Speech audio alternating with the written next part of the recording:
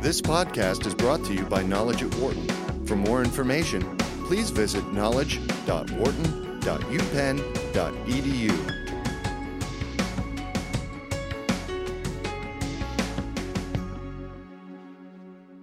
Today we're speaking with Wharton Management Professor Samir Nurmohamed, and the topic is overcoming negative reactions to radical creativity.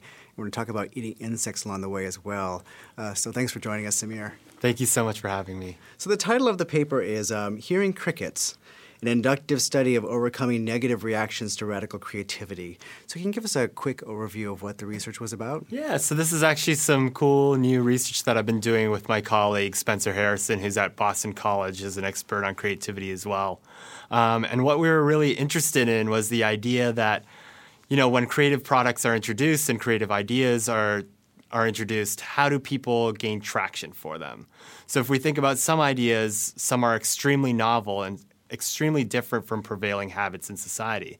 And we don't have much of an understanding of how these ideas gain traction and why some do versus others don't. So what we thought would be interesting was to look at this in an emerging market, such as the edible insects industry here in the United States and other Western countries, and seeing this industry called entomophagy, and seeing what companies and entrepreneurs are using to basically gain traction for these new products and new types of food that they have.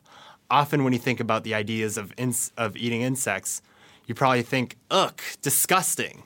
Well, we were interested in, how are these companies and entrepreneurs actually trying to get consumers and customers to try their products? Because they do offer a number of health benefits, but of course, they provoke this reaction of disgust. So what we tried to do was look at these companies and see what types of tactics they're using, not to just come up with their ideas, but also to sell these ideas to the public. And what we've come up with are a number of tactics that companies and entrepreneurs are using to kind of what we call tune down the novelty of their ideas.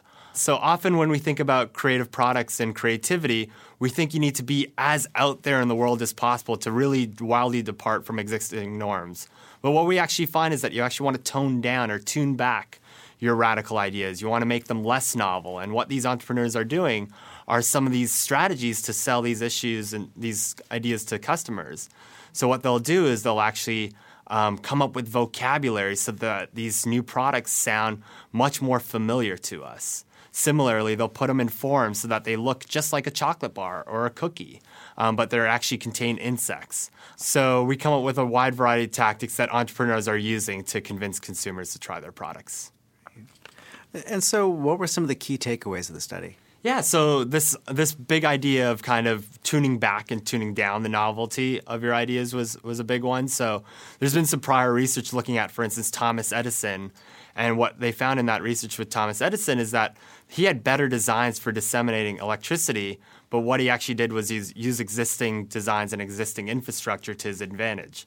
So similarly here, what we found is people are, for instance, they're scaling back their ideas by putting them in these familiar forms or using vocabulary that's familiar to us. So instead of calling them, crickets or waxworms, they'll say that this tastes like, this type of pistachio, or this tastes like desert shrimp. Kind of these things that are somewhat familiar to us, but also are kind of provoking a sense of curiosity to get people to try these products. And I think this is really important for businesses because a lot of investment is spent on coming up with the design itself or coming up with the product itself rather than trying to think about, okay, well, how can we get the mainstream public? How can we get our customers to really buy into these ideas that seem quite novel on the surface? Right. Did any of these strategies really surprise you? Yeah, I think there were a couple that really were aha strategies for me. So if I think about one of them was kind of managing the surplus of ideas that you have. That's what we call it in the paper. So if you think about the people working for you, your employees, oftentimes you have to say, well, you know what, Joe, that idea is just way too out there right now. And we assume that companies shelve those ideas. What we found in this context is that actually they're not shelving the ideas. They're actually using those ideas for the future. They're actually trying to work towards some of those ideas that are too extreme right now.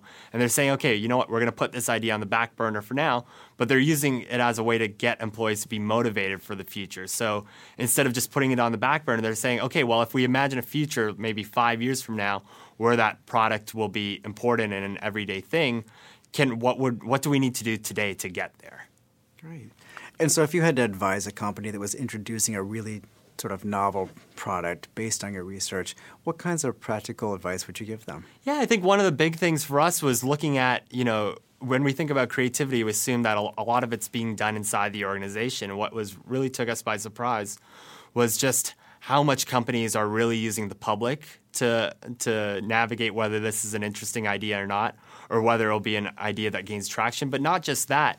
What's happening is some of their customers, some of these clients that are outside of their organizations are actually the ones that are promoting it and using it in really interesting ways. So, for instance, one thing that we came across in our interviews is how they're using this flour, this cricket flour, as a way of making waffles or pancakes. And that was something that, maybe the companies thought would happen at some point in time, but it's really being left up to the customer to kind of come up with recipes and sharing those ideas online.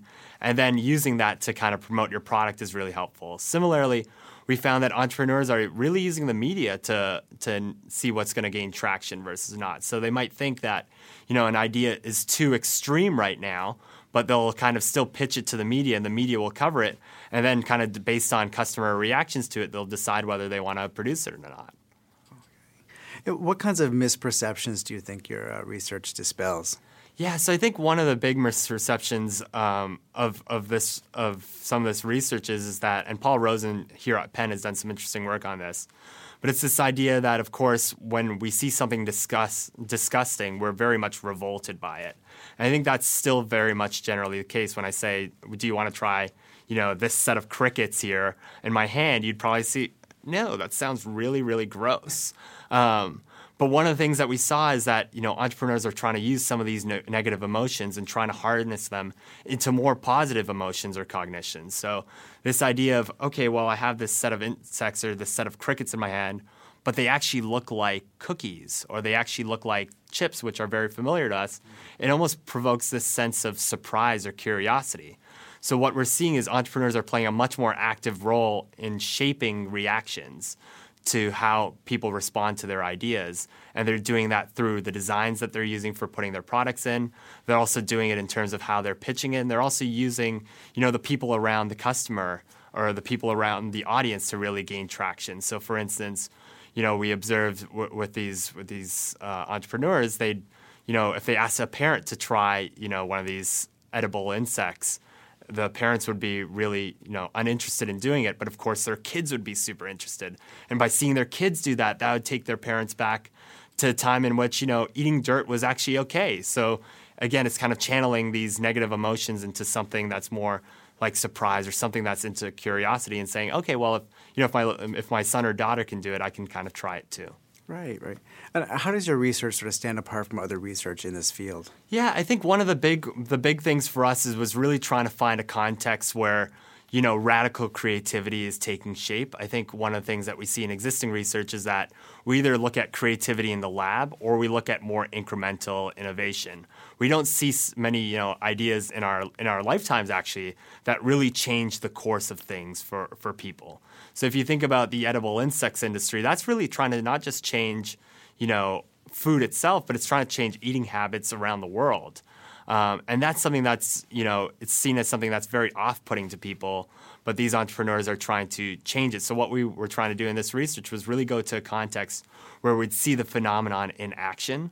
And whereas, some of the prior work on radical creativity or radical innovation has really looked at things in hindsight and evaluating the practices, we're actually seeing these entrepreneurs as they happen and as new businesses emerge. So even over the course of our study, we had to keep trying to update our lists of people to interview because there were so many new companies, and we got to see companies that were not only well established and having great sales records, but we also saw companies that were just starting to get Kickstarter donations and that were really in that idea generation phase. So that really opened up all lines of the supply chain, but also the creative process to us, which was really, really interesting and cool as a researcher. Now I'm thinking it won't be too long before the Girl Scouts introduce their new cricket cookies. That's right.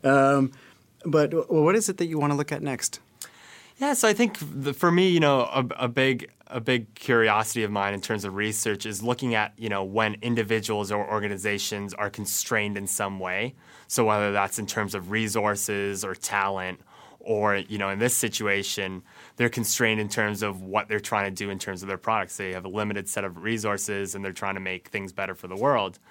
So that's something that generally interests me. So I want to kind of keep pursuing this research related to creativity, but also kind of take it back to, our employees and that, the positions that our students will take here at Wharton, and thinking about, okay, well, how can we apply some of these insights to them? How can they gain traction for their ideas when they're facing adversity? Great. Well, thanks very much for joining us, Samir. Thanks for having me. For more business news and analysis from Knowledge at Wharton, please visit knowledge.wharton.upenn.edu.